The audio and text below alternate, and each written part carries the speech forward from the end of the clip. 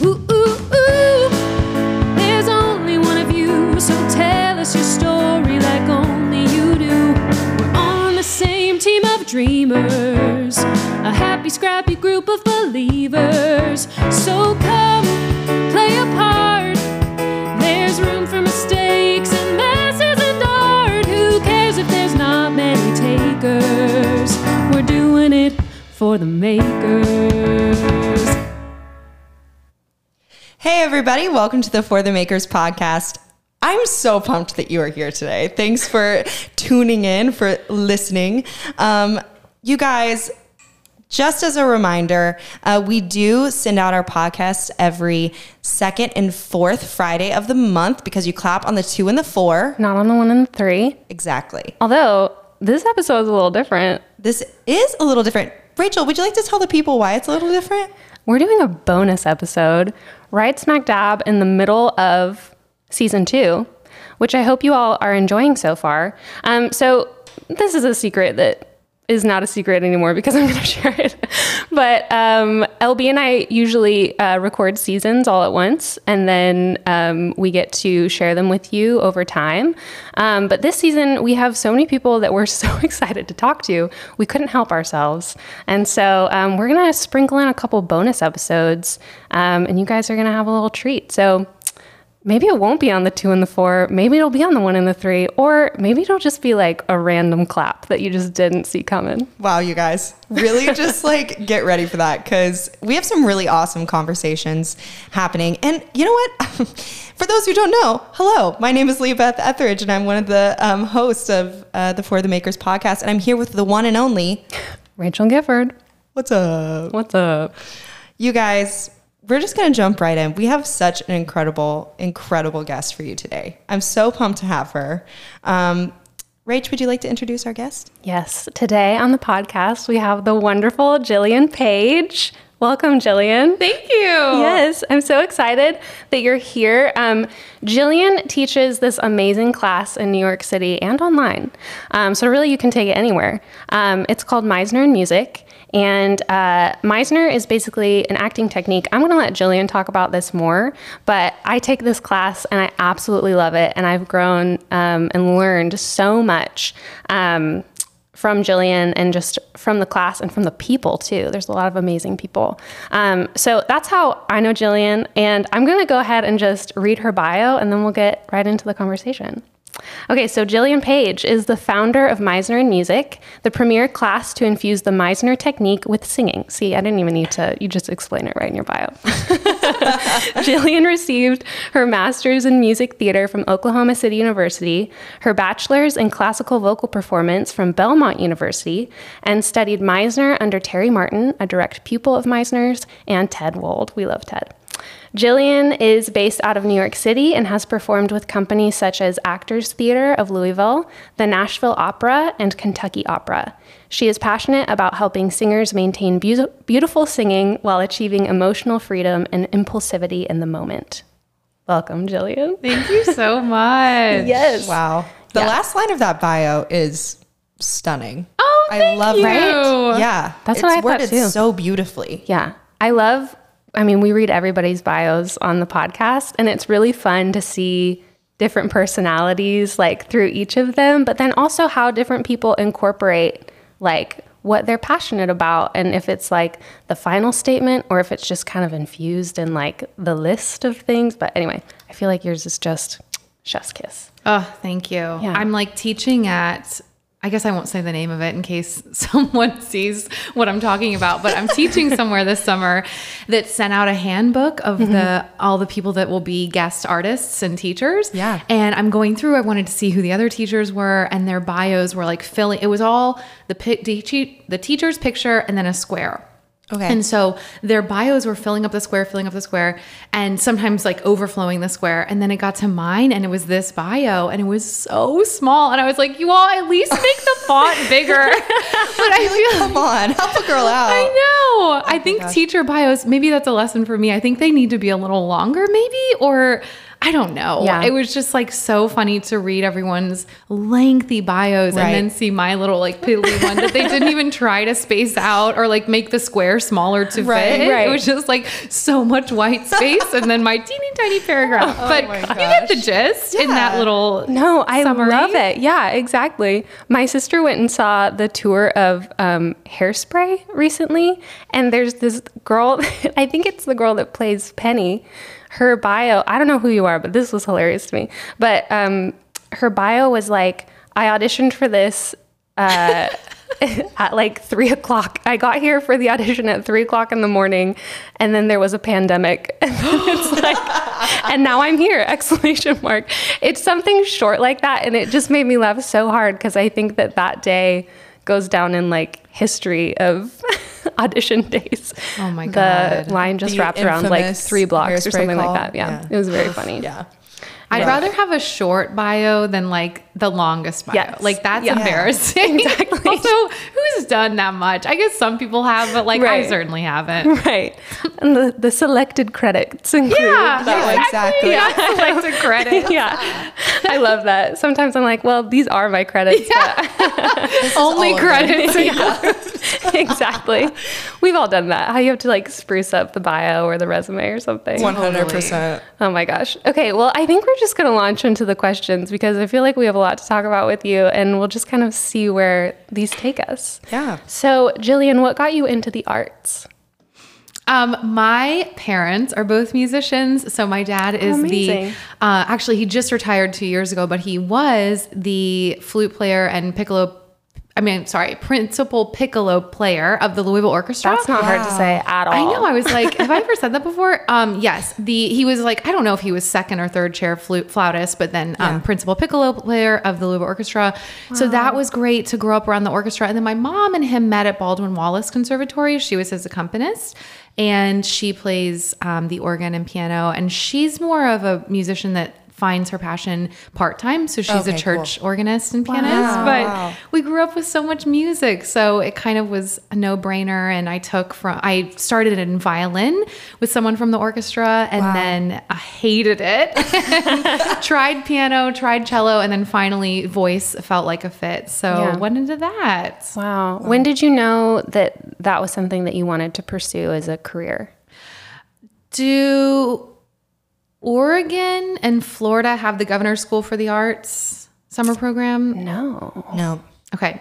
Kentucky has it. And I know I think Virginia does. And I didn't know if it was like nationwide or maybe just that. Or maybe I don't know about it, but yeah, I don't think so. It was like so great. Kentucky funds this thing where if you audition and get in, you go to a free, if I'm not mistaken, 3-week program funded by the state. And you go, we went to this literally a university called Transylvania University. No. And when I wear the sweatshirt, people are like, oh, haha. And I'm like, no, it's real. It's in Lexington. But yeah, I studied voice there.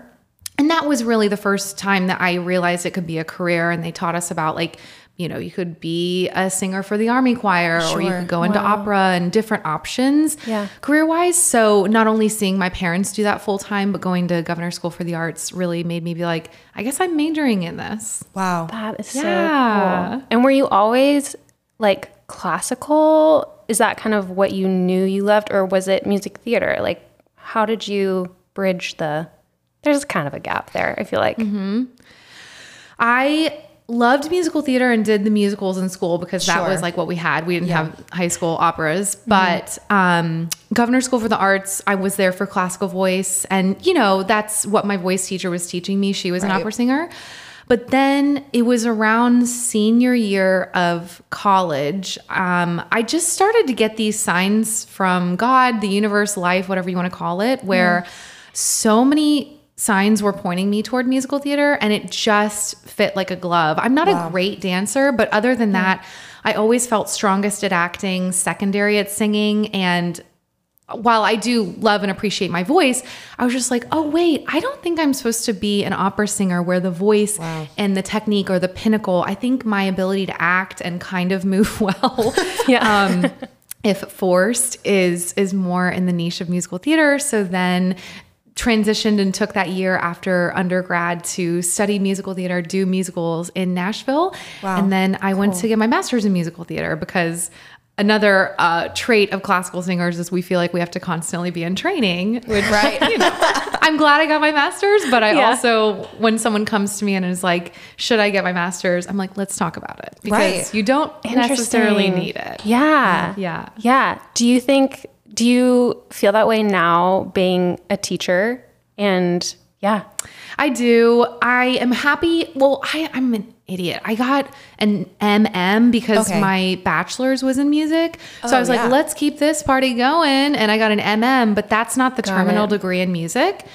So I could technically teach at a university because I have my master's, but in order to be a professor, like a full-time professor of tenured, you have to have the terminal degree in your field, which mine would be a doctorate of music. But because I'm in musical theater, there's a little bit of debate because the terminal degree in musical theater is an MFA. So anyway, Right. All that to say, if you want to teach at the university level, I think getting your master's is a really good option. Yeah. But I do wonder a lot if I had spent those 2 years just coming to New York and spending $50,000 on classes here. Sure. But who's to say? I also love school and thrive in that environment. Yeah. So. Yeah. No, I think that's so fair and such an interesting conversation that I feel like a lot of New Yorkers are now talking about, or people, I guess, that live here and work professionally are talking about when they hear about like BFA programs, or it does become, it's just an interesting conversation because you're like, okay, how much of this is actually necessary versus, like you said, just coming here and getting experience, or just spending a lot less money on classes. And I don't know. I feel like I hear a lot of people saying, don't go to a university and get a degree because it's not totally necessary. But yeah. Well, I think too, like everybody, it depends too on like where in the field you lie, I think as well. Like for actors, I think there are some people who like thrive, like you were saying, in the academic world and do learn a lot in that sort of an environment. But then hands-on experience for another person might be like 10 times more valuable. Or if we have a friend who's in getting his master's of producing at Columbia right now.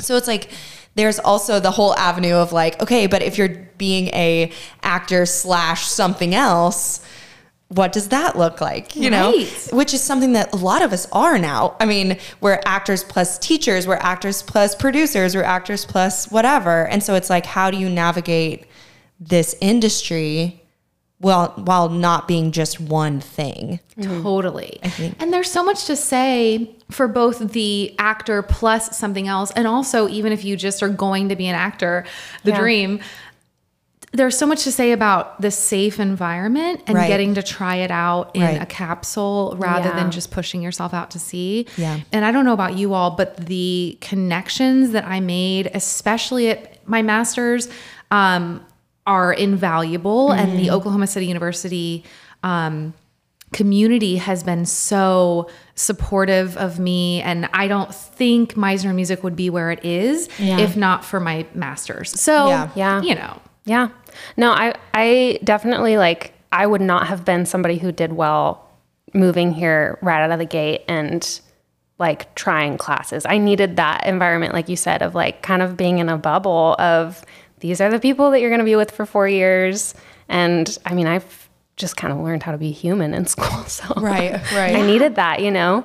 And then, and then like you said, the support system that you get there can, you know, follow you post-grad, and that's really cool. Yeah. Should we move on to the next question? Let's do it. Sure. Okay, cool. I keep forgetting that I have a microphone in front of my face. I keep being like talking over here. We need Brittany mics. I know. We do. It's because we're used to them being in between our eyeballs, not in front of our faces. Okay, so Jillian, next question. Why do you think the arts are important? Because the human experience is so vast and unexplainable. And while words and writing can do so much, I think especially visual art, dance, music can take us to a transcendent level where we can make more sense of this ever confusing subject of existentialism and the purpose, if there is any, of all of this. So yeah, I think especially singing connects us to a deeper part of ourselves that words and speaking don't really do as much justice with. And that's why so often people can get emotional or feel out of control when they sing, because it is a very emotional, sometimes out of control experience. But I really feel like it's connecting us to, if not a higher power, then a higher part of ourselves. Right. Yeah. Wow. Can you speak a little bit more to that? I feel like something that I love about Meisner and music is it acknowledges the emotional connection between like person and voice. And there's so much psychology out there now that you incorporate so much into the work that you do. What has that been like, kind of learning? I mean, has it been a process of learning, or was that what interested you in the Meisner technique and applying it to the voice, or to singing, I should say? Totally. I think especially in a classical background, but a lot of our voice backgrounds, for those who have taken voice lessons or been in choirs, it can feel sometimes like I must separate me, the person, as me, the vocalist. And we're finding consistently that like that is not doable, and that your inner experience will 100% come out in the way your voice is producing sound. So when I discovered Meisner for myself, I was 26, and I was like, oh my gosh, this is the answer to everything, because it really tapped me into the present moment. And not only did that, but gave me tools to recreate present moment awareness constantly. Yeah. But then when I'd go to sing, it was a totally different story. And I went back into this, well, no, now I'm a singer, and the quality of sound matters more than what is happening inside of me.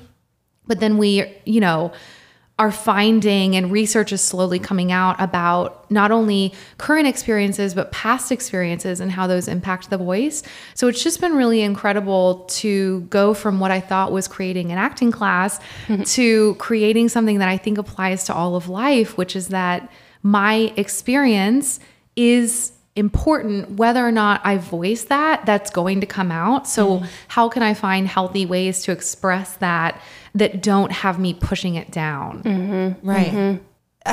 Almost every acting professor or musical theater professor that I've had says, if words aren't enough, you sing. And if singing isn't enough, you move. And if moving isn't enough, then you do all three together. Oh, I love that. And I love that too, because it gives this like you were saying, it's not, okay, now I'm a singer, now I'm an actor, now I'm a human. It's like, well, one leads to the other. Yeah. So it's like, if you're a full human, then your words will reflect that, and therefore your voice will reflect that. And they have to be connected. If they're separated, then it becomes disjointed logically, and like the audience will be able to feel that, and you won't feel comfortable. Right. Like you'll start to there's that voice that comes over the top of your head that's like, oh, your notes weren't right, or the way that you said this was weird, or whatever, instead of just being in the moment with another human being who is also doing the exact same thing you are, within this imaginary context. Right. And so it's like, how do you stay a complete human within this imaginary context? I think is like the question that I would pose to you, is like, how, being an actor and being a vocalist, being an incredible vocalist, how do you marry those things together while playing not yourself, if that makes any sense? Totally. Because like in a class setting, or in like a individual performance setting, like for instance, the song, Not a Day Goes By by Stephen Sondheim. I can sing that song and immediately I'm like sobbing. It's just that one that like I can hear the first chord of it and I'm just like, like crying. And I know that's because it connects to something deeper in me as a human being. But if I were to play Beth in a show, how do you bring in an imaginary person into that, if that makes any sense? The imaginary person being Beth? Being Beth, yeah. Meisner, have you taken any Meisner, LB? I have not, but I have watched. I came. I came to a class and observed. Yeah. And I've learned a lot just from listening to her talk about class and talk about TED and everything, but I haven't experienced it yet, but hopefully soon. Well, Rachel, Yeah. as your teacher, what do you know about you versus the character? What does Meisner say? Well, you are the character. That's right. Yeah. Yeah. So the idea. I got it right. A+, way to go. Nothing like a quiz. Right, exactly. It's so funny when someone quizzes me, like when you said, what movie have you seen recently? I'm like, what's a movie? Yeah, exactly. My brain just is like, no. Shut down. Turns off. Yeah. Right. So Meisner, at least, and Ted always said this. It's not a cult. Like it's not that we have to take everything that Meisner did and be like, if I don't believe all of these tools, I'm not a Meisner actor. Sure. So take this with a grain of salt, but at least in the Meisner technique, the idea is that you're the character. So what would you say is like the opening emotion of Not a Day Goes By for Beth? Oh gosh. I don't know. I think first one I would say is frustration for sure within context of the show. Yeah. Yeah. So then we would go to not what is making Beth frustrated, but what would make me frustrated that's based on something true in my life, but that is essentially imaginary. So something that's true in my life is that I told you all earlier, I'm working on going through this long course that I wrote and recording and editing all of these videos. So it's really time consuming and kind of frustrating right now. Sure. So that's true. Then I would imagine on what would make me even more frustrated about that, and like envisioning that all of those files got overwritten and I had to start from scratch I know that it has nothing to do with Beth's journey. Sure. But we want to look at what would get me there in a similar emotional, Meisner calls it house, or even the neighborhood, a similar emotional neighborhood of Beth. Yeah. So that, especially if it's a song that makes me just bubble over with emotion every time I hear the opening chords, I'm able to still get through it with something that's imaginary and not so real that I'm not able to sing it. Right. Oh, that's so good. It's so interesting. Like now that I'm just deep into the Meisner world, I can't think about acting in another context. Like it's just hard for me to imagine having to do it in a different way. And I think about like, there's like pre-Meisner Rachel would have been a little lost. And there's so many, I don't know, it seems so simple, which it is, but it's like, it's such a game changer. And it's interesting because when I talk about it to non-theater people, muggles, If you will. call them, they find it so interesting because I think everybody kind of wants to know like how to crack the code. Like how do people do these great performances? And some people obviously don't use the Meisner technique, but I just think it's so interesting when people learn about like, oh, there's tools in this toolkit that you can use. And it's not just this random thing to get an end product. Totally. But, yeah. Do you feel that way? Absolutely. Sidney Pollack wrote the intro to Meisner's book. Do y'all know him? I definitely know the name. Yeah. For sure. He's a really amazing director, but he also is... Did you all ever see Annie Hall? Or maybe Tootsie? Yeah. He is... I don't know. This is so niche. He's the agent in Tootsie. Oh, cool. Okay. Yeah. Dustin Hoffman's agent. Love that. So, but he's a Meisner actor and a big fan. Yeah. And he wrote the intro and he says, some acting teachers want it to be about the technique. The process actually is about the technique. But Meisner never wanted the technique to be an end result in itself. He wanted the technique to get you to the end result, not for the technique to get you more engulfed in technique. Wow. Yeah. So That's funny because that truly can happen, can't it? Yeah. And while it's a muscle that I love flexing and think we should like work out often, like always being in that Meisner brain if we love it that much, I also think we want to make sure that it's something that is within me and that I can just push myself out to see. So it's Meisner made it that way for a reason, just simple. And when you hear the principles of Meisner, like just listen and respond. When in doubt, what do you see in the other person? Right. Those are like kind of simple ideas, but so difficult to employ sometimes. But I think he, as a concert pianist and an actor, I think he wanted to be step-by-step, systematic, and simple like that. Right. Mm-hmm. Well, it's so funny that you say things like, sit and listen, or what do you see in the other person? Because those are things that directly apply to our real life. And those are things that we don't think about very often. Like, I surely don't. Like, I surely don't think, even if I'm in a conversation with somebody, I think people have gotten into the habit of saying, okay, what am I going to say next? Like, how do I respond to this? Instead of just listening to what the other person has to say and waiting for them to respond. Being comfortable with silence, being, these are things that quote unquote muggles or our gentle listeners who aren't theater people will probably be able to latch on to. Or even when you were talking about being in the same emotional neighborhood, it's like that can create empathy, which connects to somebody in a deeper way, which relates back to your idea of art becoming existential or like above ourselves. It's because all of a sudden we're playing in some sort, we can relate to anybody and everybody at any given time because we have some degree of empathy with them. Absolutely. Which is what art creates. I think at its like core is it creates empathy with another human being. Do you all have show notes? Is it on an Apple podcast and you have a little show note? Oh yeah. Okay. Yeah. I'll send this to you so we can put it in the show notes.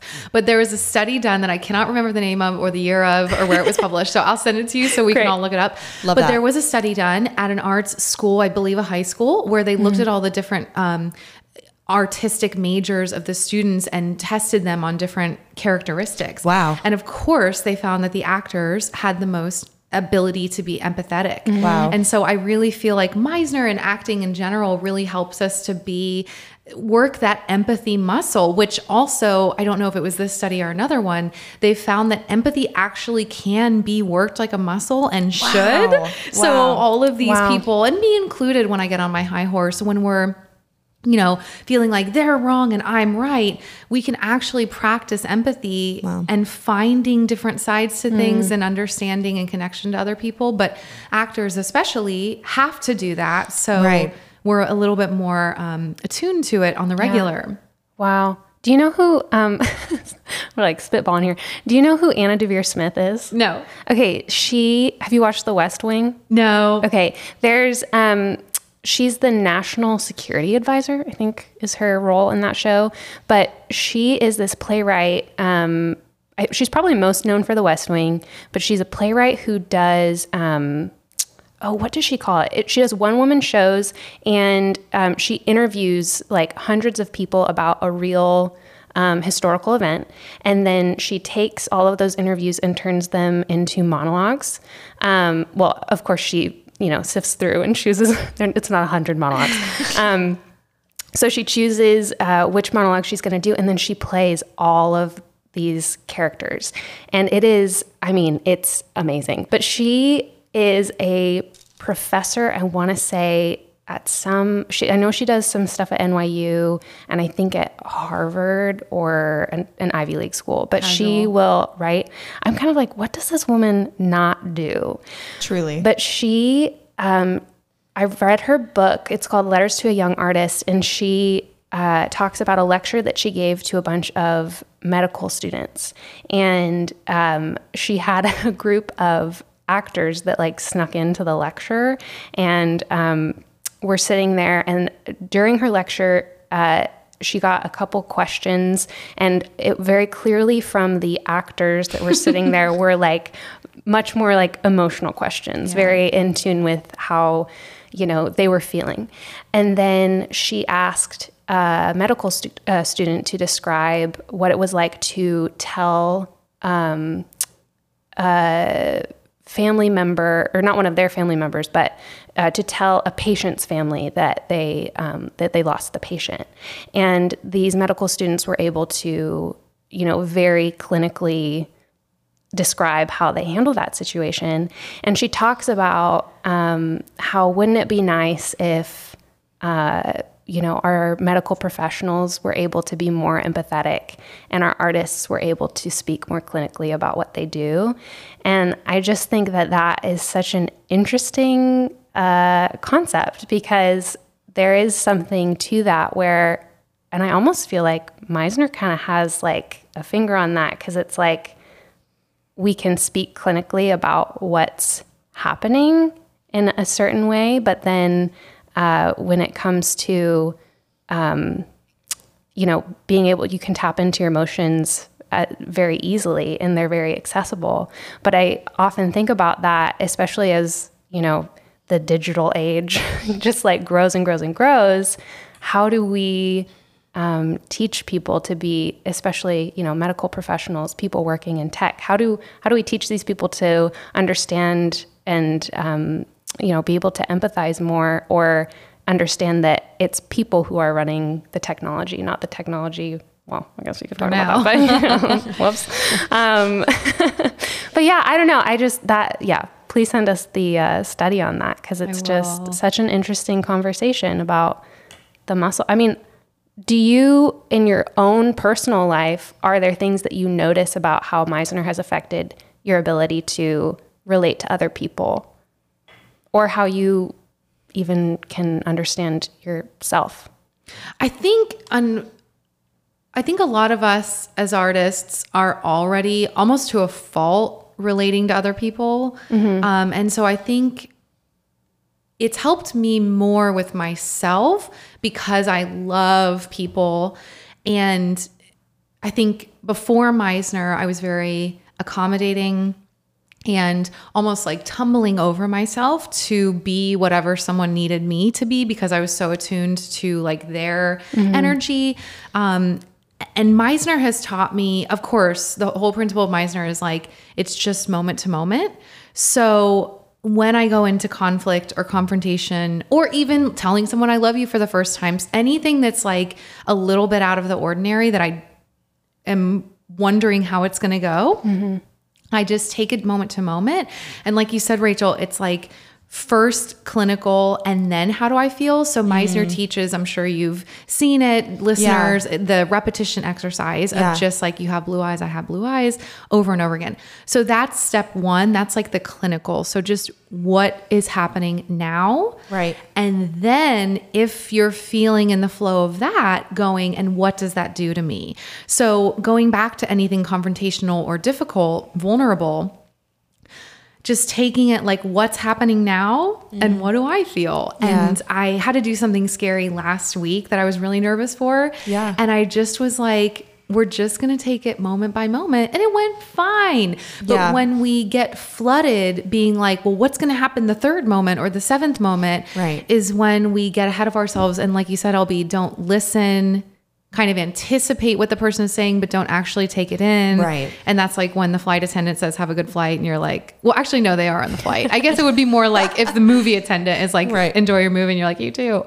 Like we're not actually listening. Oh my gosh. That's so relatable. I do that way too often. I know, me too. Yeah. We have to your point of like the not listening. I'm a barista for my day job. Yes. And so many times people come up to the counter and I'll be like, how's your day? How are you? And they'll be like, can I get a cappuccino? And I'm like, okay, I am an invisible human to you. Yeah, you're a machine. Yeah. Just like give me my drink and like, let me go on with my day. But then there are those specific people who come in and are like, whoa, you guys, it's like a sweaty one out there today. Or they give some sort of like something that relates to you as a human being. Yeah. And I think that taking those principles of listening, of taking your time, of empathy into our every single day, even with your barista across the counter, or even with like the MTA workers that you see on the subway or on the bus, like those are opportunities that we get as humans to relate to another human. Yeah. And I think we forget that there are human beings around us all the time. Yeah. I know.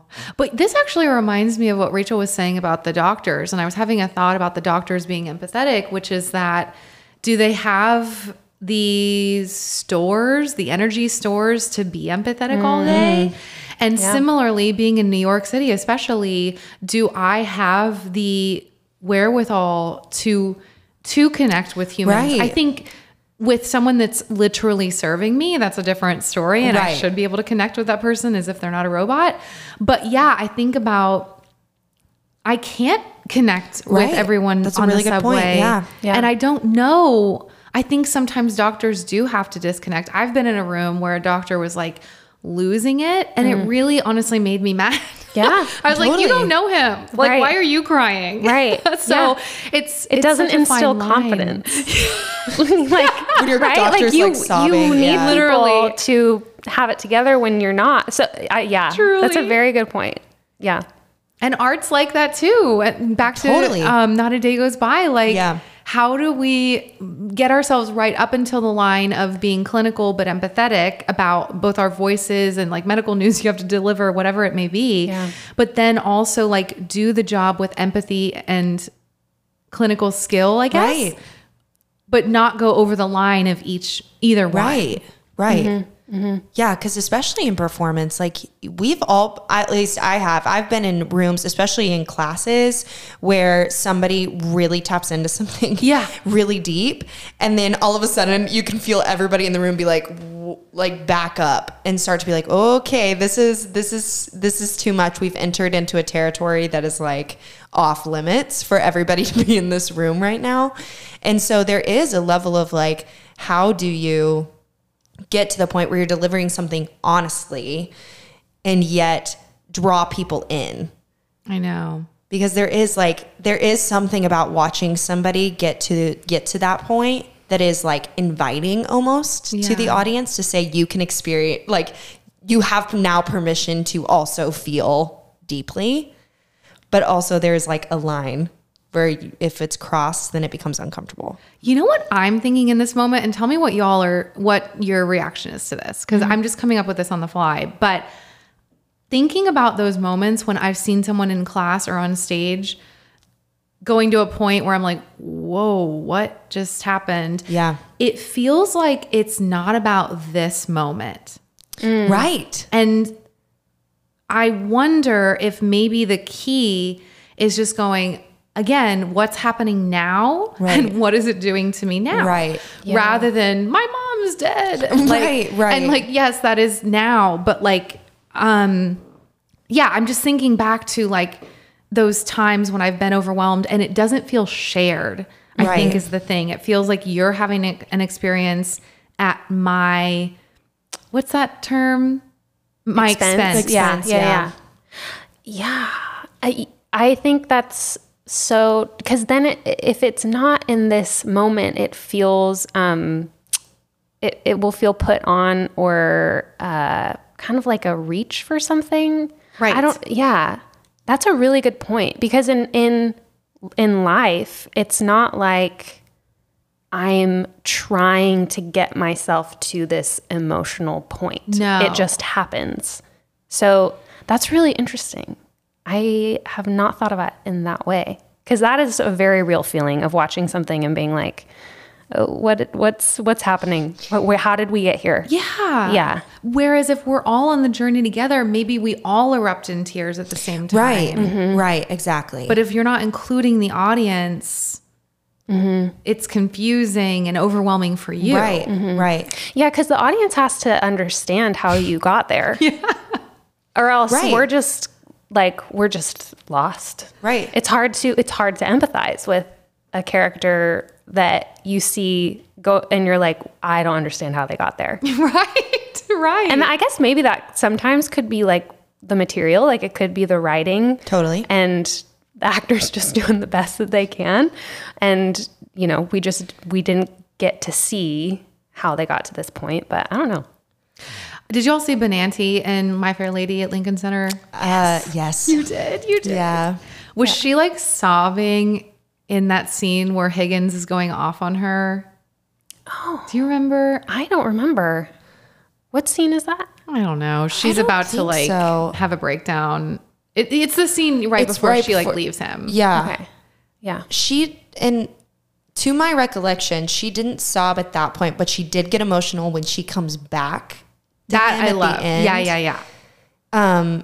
But not in that particular. Did she when you saw it? She did in mine when I saw Okay. it. And I was sitting there like, wait, what? Because the scene is almost a little funny. And like, sure, she leaves him after that. Yeah. But I feel like we love and stan Laura Benanti. Totally. But I also was getting the feeling as an audience member that something was going on with her that had nothing to do with the scene. And she was using the scene to let it out. And I'm not the biggest fan of that. Yeah. It felt exclusionary and confusing. And like you said, Rachel, I don't know how we got here. Yeah. Right. It's a strange feeling as an audience member because I feel like you get taken out of a story and then you're kind of like trying to gauge if everybody else is feeling the same way. So then suddenly, like, it's that feeling of I'm sitting in this room engulfed in this story to there's a bunch of people around me and you start to recognize. Yeah, you start to recognize the space. Yeah. Well, and that's interesting. That's a really interesting like way to get into even more of this conversation because I just saw Parade last night with Ben Platt and Michaela Diamond, and every single person on that stage was locked into that show. I have not seen a ensemble so sold out to to a show in a long time. Like as soon as the first beat dropped of that show, I was like, oh, we are in this world now. Yeah. Like this is where we are. We are in their world. And actually there was an audience member in Act 2, which we could talk about the show forever. So I'm just not going to get into it because I will be like, just never stop talking. But there was a point where in Act 2, Leo is in prison and Lucille comes to see him in prison, and they're talking about, wanting to get his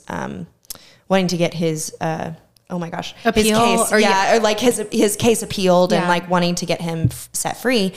And Leo said something like, they're never going to listen to me, or, something to that extent. I don't remember the particular line, but an audience member shouted. Oh. He goes, no. He was like, no, they will.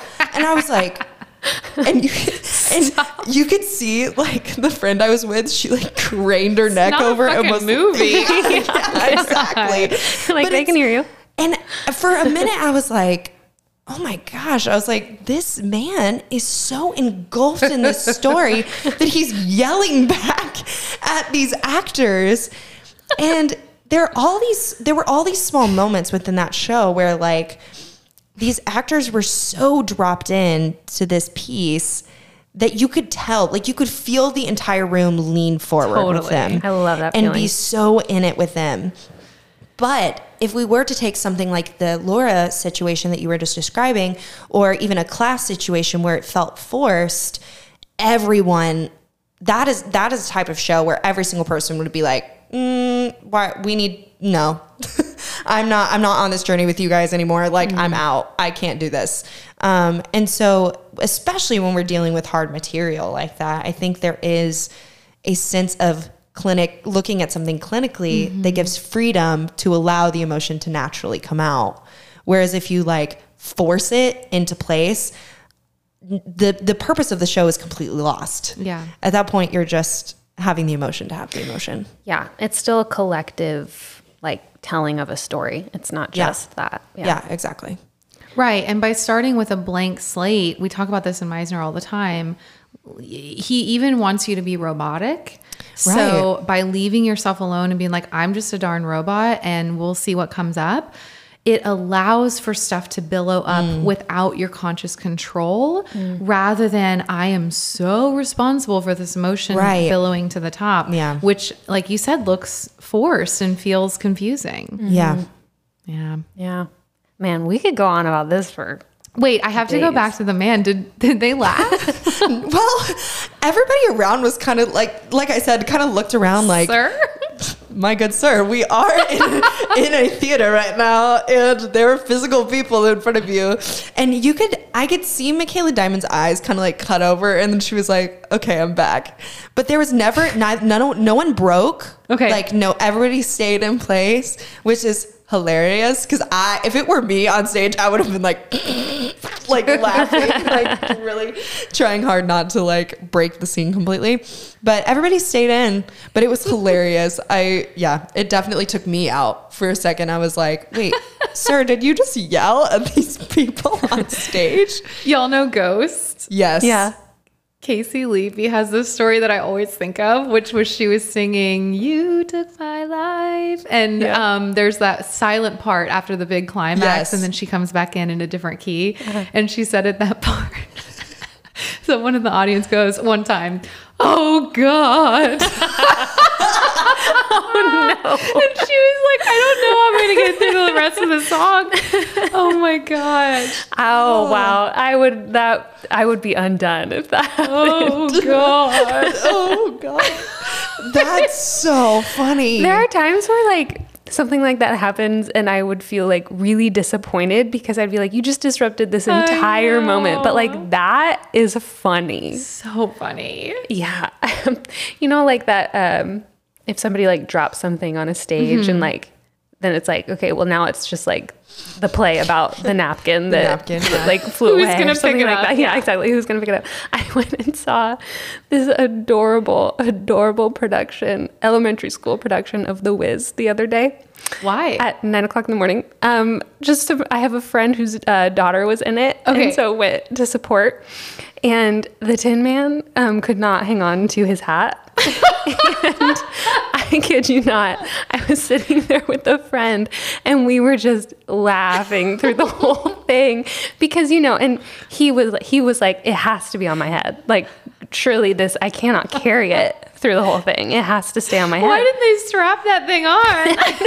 They didn't strap it on. It didn't have a strap. So poor guy it was really cute. That's sweet, boy. Ooh, He's anyway. like, I'm just trying to be the Tin Man. Yeah. So truly the whole show was like the Tin Man's hat, basically. It was very That's funny. amazing. Okay, we have to move on with our questions for time, but I love this. Jillian, what keeps you grounded as a human?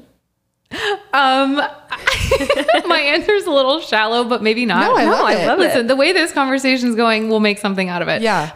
Weight training. I've been weight training for like 12 years and I'm obsessed. And I love that answer. I think putting ourselves under controlled stress helps. It has helped me so much with stress, anger, anxiety in regular circumstances to know like I can maybe not push myself is the right word, but I've been under this kind of pressure already this morning. And like, I know how to handle this. And same thing with like any pain. I'm a scared flyer. So like when I fly, sometimes I'm like, okay, yeah, just like be as relaxed as you can be. And I think the same goes for weight training. And it's taught me such cool things about being in the moment and meditation. I just love it. Wow. That is not a shallow answer at all. Okay. No, I love that definitely answer. not. And I think too, like the more that like science is revealing, like the whole mind body connection and physical activity is so important. Are you the kind of person that's like, I have to move before I can get on with my day for that reason? 5 days a week I'd like to. Yeah. Today I didn't and I'm fine. But it really does. I went on a 3-week trip right before this and I was different. Yeah. The stress and the exhaustion came on sooner in the day for sure. Yeah. There's an actor that I know and that taught me like backstage, she will just go and like push as hard as she can against a wall. And I started doing that, game changer. It was so wild. I was like, this is like the tiniest little thing. But yeah, there's something about like, I don't know, the physical exertion of like pushing something away, or I guess like picking something up. But I don't know. It's Like working against force. working against force. Yeah. It just feels really good. Yeah. I love that. Well, I think we do that so, and I'm like I feel like we do that so often in our everyday lives. We're constantly pushing against something, whether it be ourselves, whether it be our circumstances, whether it be other people, whether we're constantly pushing either against or pulling toward something else. Yeah. So mentally, emotionally, spiritually, we're in a push-pull situation constantly. And so to be able to physically bring that forward and then be able to, as you said, control that is something that has to then come forward in our everyday lives when it comes to our mental health, our spiritual health, our emotional health. Totally. And so it makes sense. It's not like rocket science. Yeah.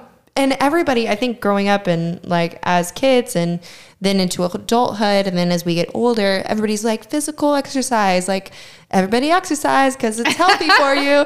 And it's like, yeah, okay, it's healthy for you. But more than that, like it's not only healthy for you, but it is helpful to you. Mm-hmm. And I'm the worst at being disciplined. Whereas like watching somebody like Rach or like you, Jillian, who is so disciplined in what they do is inspiring to therefore be disciplined in those things that you don't necessarily quote unquote want to do. Yeah. But because it is eventually helpful in just your art or your craft or just your everyday life. So thanks you guys for being inspirations. But yeah, I know. I was just thinking when you were saying that, I'm like, yeah, why do I do it? I guess it's like the feelings, but yeah, it is so strange how often do you run, Rachel? I just do 3 days a week, but I like to cross train on the other ones. Oh, nice. Yeah. Okay. So like weightlifting or other like cardio. I think I'm like, as I'm getting older, I'm kind of like the weightlifting actually sounds and feels better to my body. Yeah. But sometimes like my breath has to get going or else it's like, I can't release it throughout the rest of the day. Does that make sense? Totally makes sense. Yeah. Yeah. Okay. Moving on. Jillian, what person, place, or experience has shaped you the most creatively?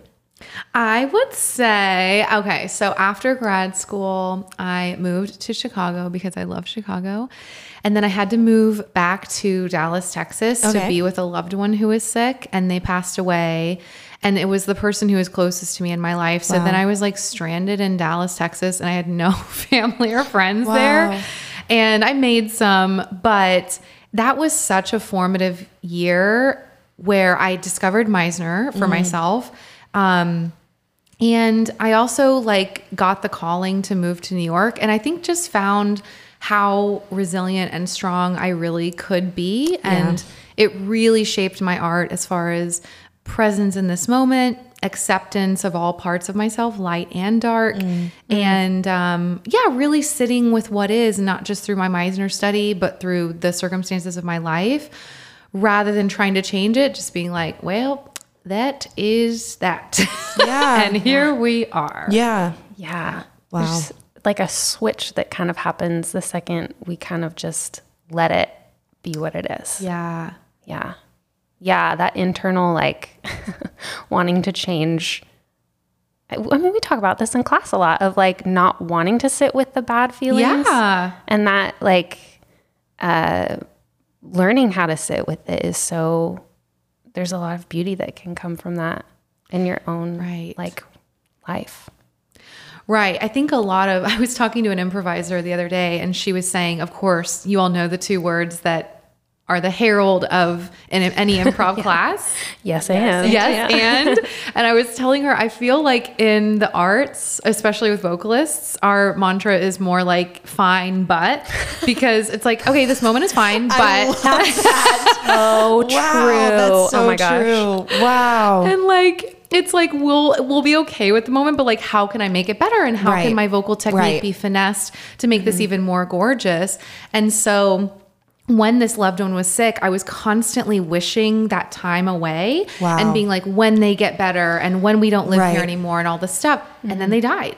So all of that was gone. And I wish I had been more yes and about that moment rather than fine but. Yeah. And I think vocally too, it taught me to just be present with what is and not wish it away, but just Right. like lean into the murk. And in that, there's so much freedom that we can find rather than trying to get away from it. And so much Right. energy less expended when we just sit with it rather than trying to change it. Yeah. Wow. That's so wise. I'm Thank over here you. like, wow.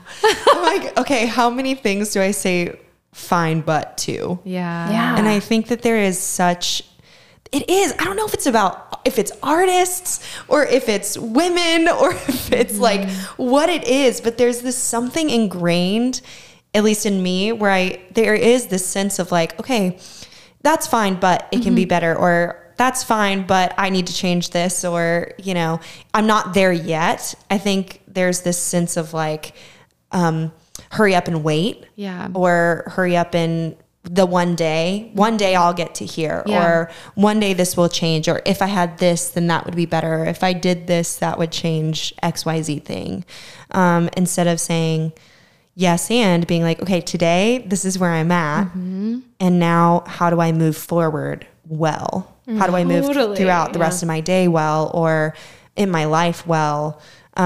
We watched About Time recently. I You love that movie. I love it too. So underrated. It's so underrated. The acting's so good. The story's so good.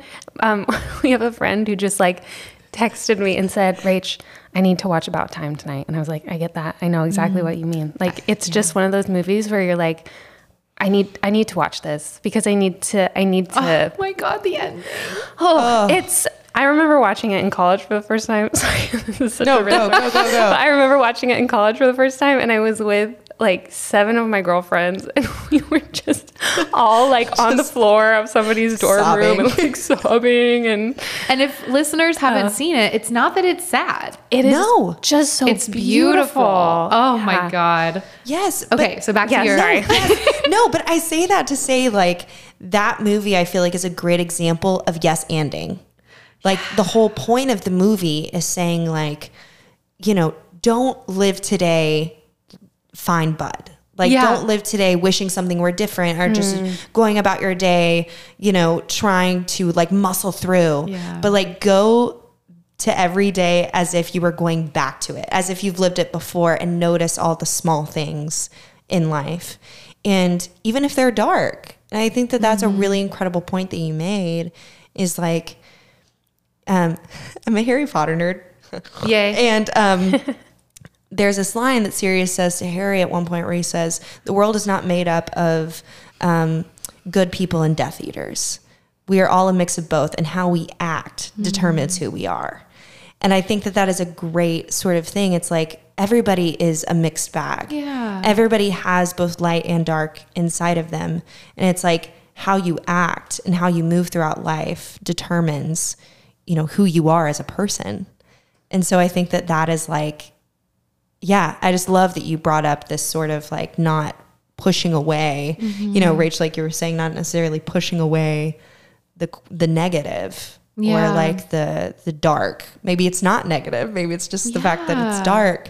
You know, I think as actors, we tend to be like, okay, but I just have to like gut it up and I have to like do my best. And it's like, okay, but like if you don't have that today, like that's okay. That's a human experience. And Yeah. as artists, all we're trying to do is give an example of the human experience. Right. And so if the character needs to feel blissfully happy today, but you're in deep grief, can Yeah. those two things coexist? I Right. think so. Right. And Yeah. so, Oh, that's so good. if we're constantly, and my colleague, my associate teacher, Adam White, says feelings are morally neutral. Yeah. So if I'm constantly going, okay, my depression today is bad, then I'm not able to bring that to my next character because Right. I haven't really explored and sat with that. But if I know that my deep depression on a day I have to play a blissfully happy character is totally fine, then that informs the human experience of that character even more Yeah. than if I were to be like, I must change something. And then we go back to that conversation we were having earlier about Benancy. The audience is going to be like, something's off. Right. Exactly. You're going to be crying in the middle of the Higgins scene and we're confused. Right. Exactly. Exactly. Right. Oh my gosh. I love that.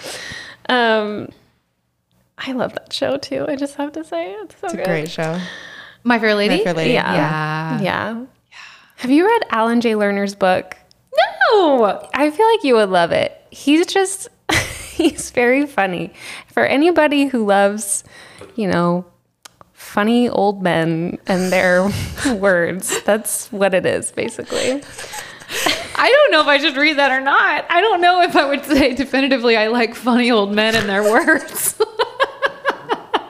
I don't really know how I connected those two pieces. I don't know if Jillian, you love it. funny old men. No. Do I? Do I? I don't He know. is though. He's like, I was just like, I read it on the subway. It was like my subway book. And there were multiple times where I was just like busting out laughing. Oh my gosh, I should And I read it. had no idea that he was like so silly. I don't know. Okay. He talks a lot and he makes fun of his work that he like didn't like. So there's a lot of parts of My Fair Lady that he was like, I can't believe that I wrote that and that it's done that well, because I was cringing.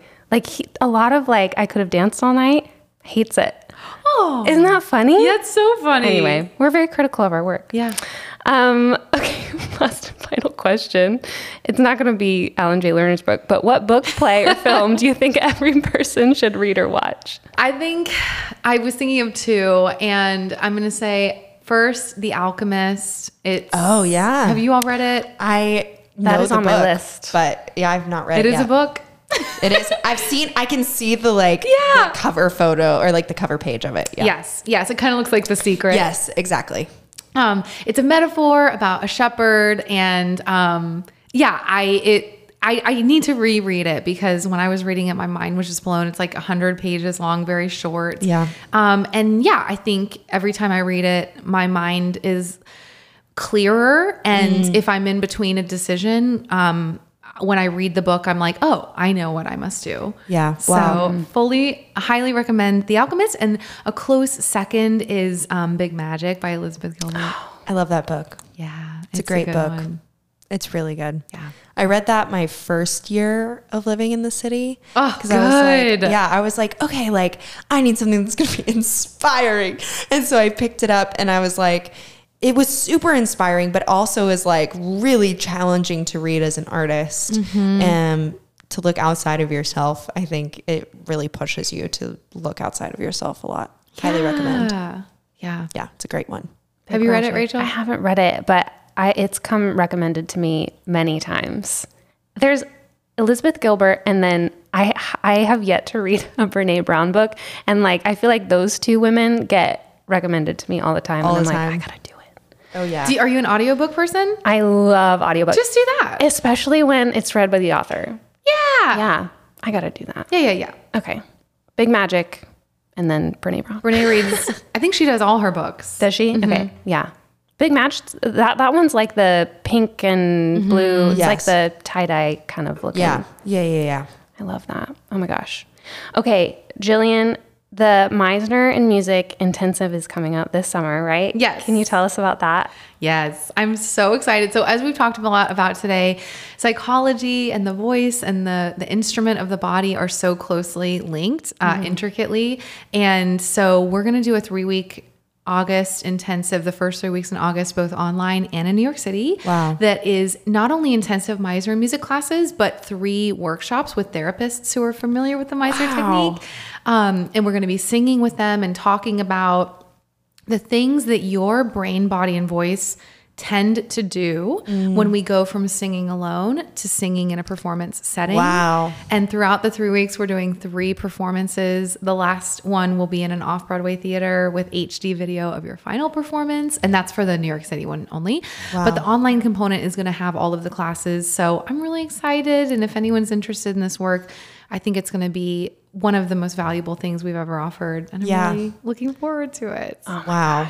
It's amazing. Oh, that's going to be so cool. Yeah. Wow. So we'll have that linked in our show notes. Thank you. With everything else. And yeah, you guys just check out the Meisner and Music website because there's so much, and your Instagram is amazing. There's so much information on there too that's just like, I feel like I'm reposting that stuff like all because I'm just like, Thank you. yes and. Yes, and. To all of it. But yeah, definitely go check that out. There's just so much good stuff on there. And Is there anything else that you want to say, LB? Thanks for being here.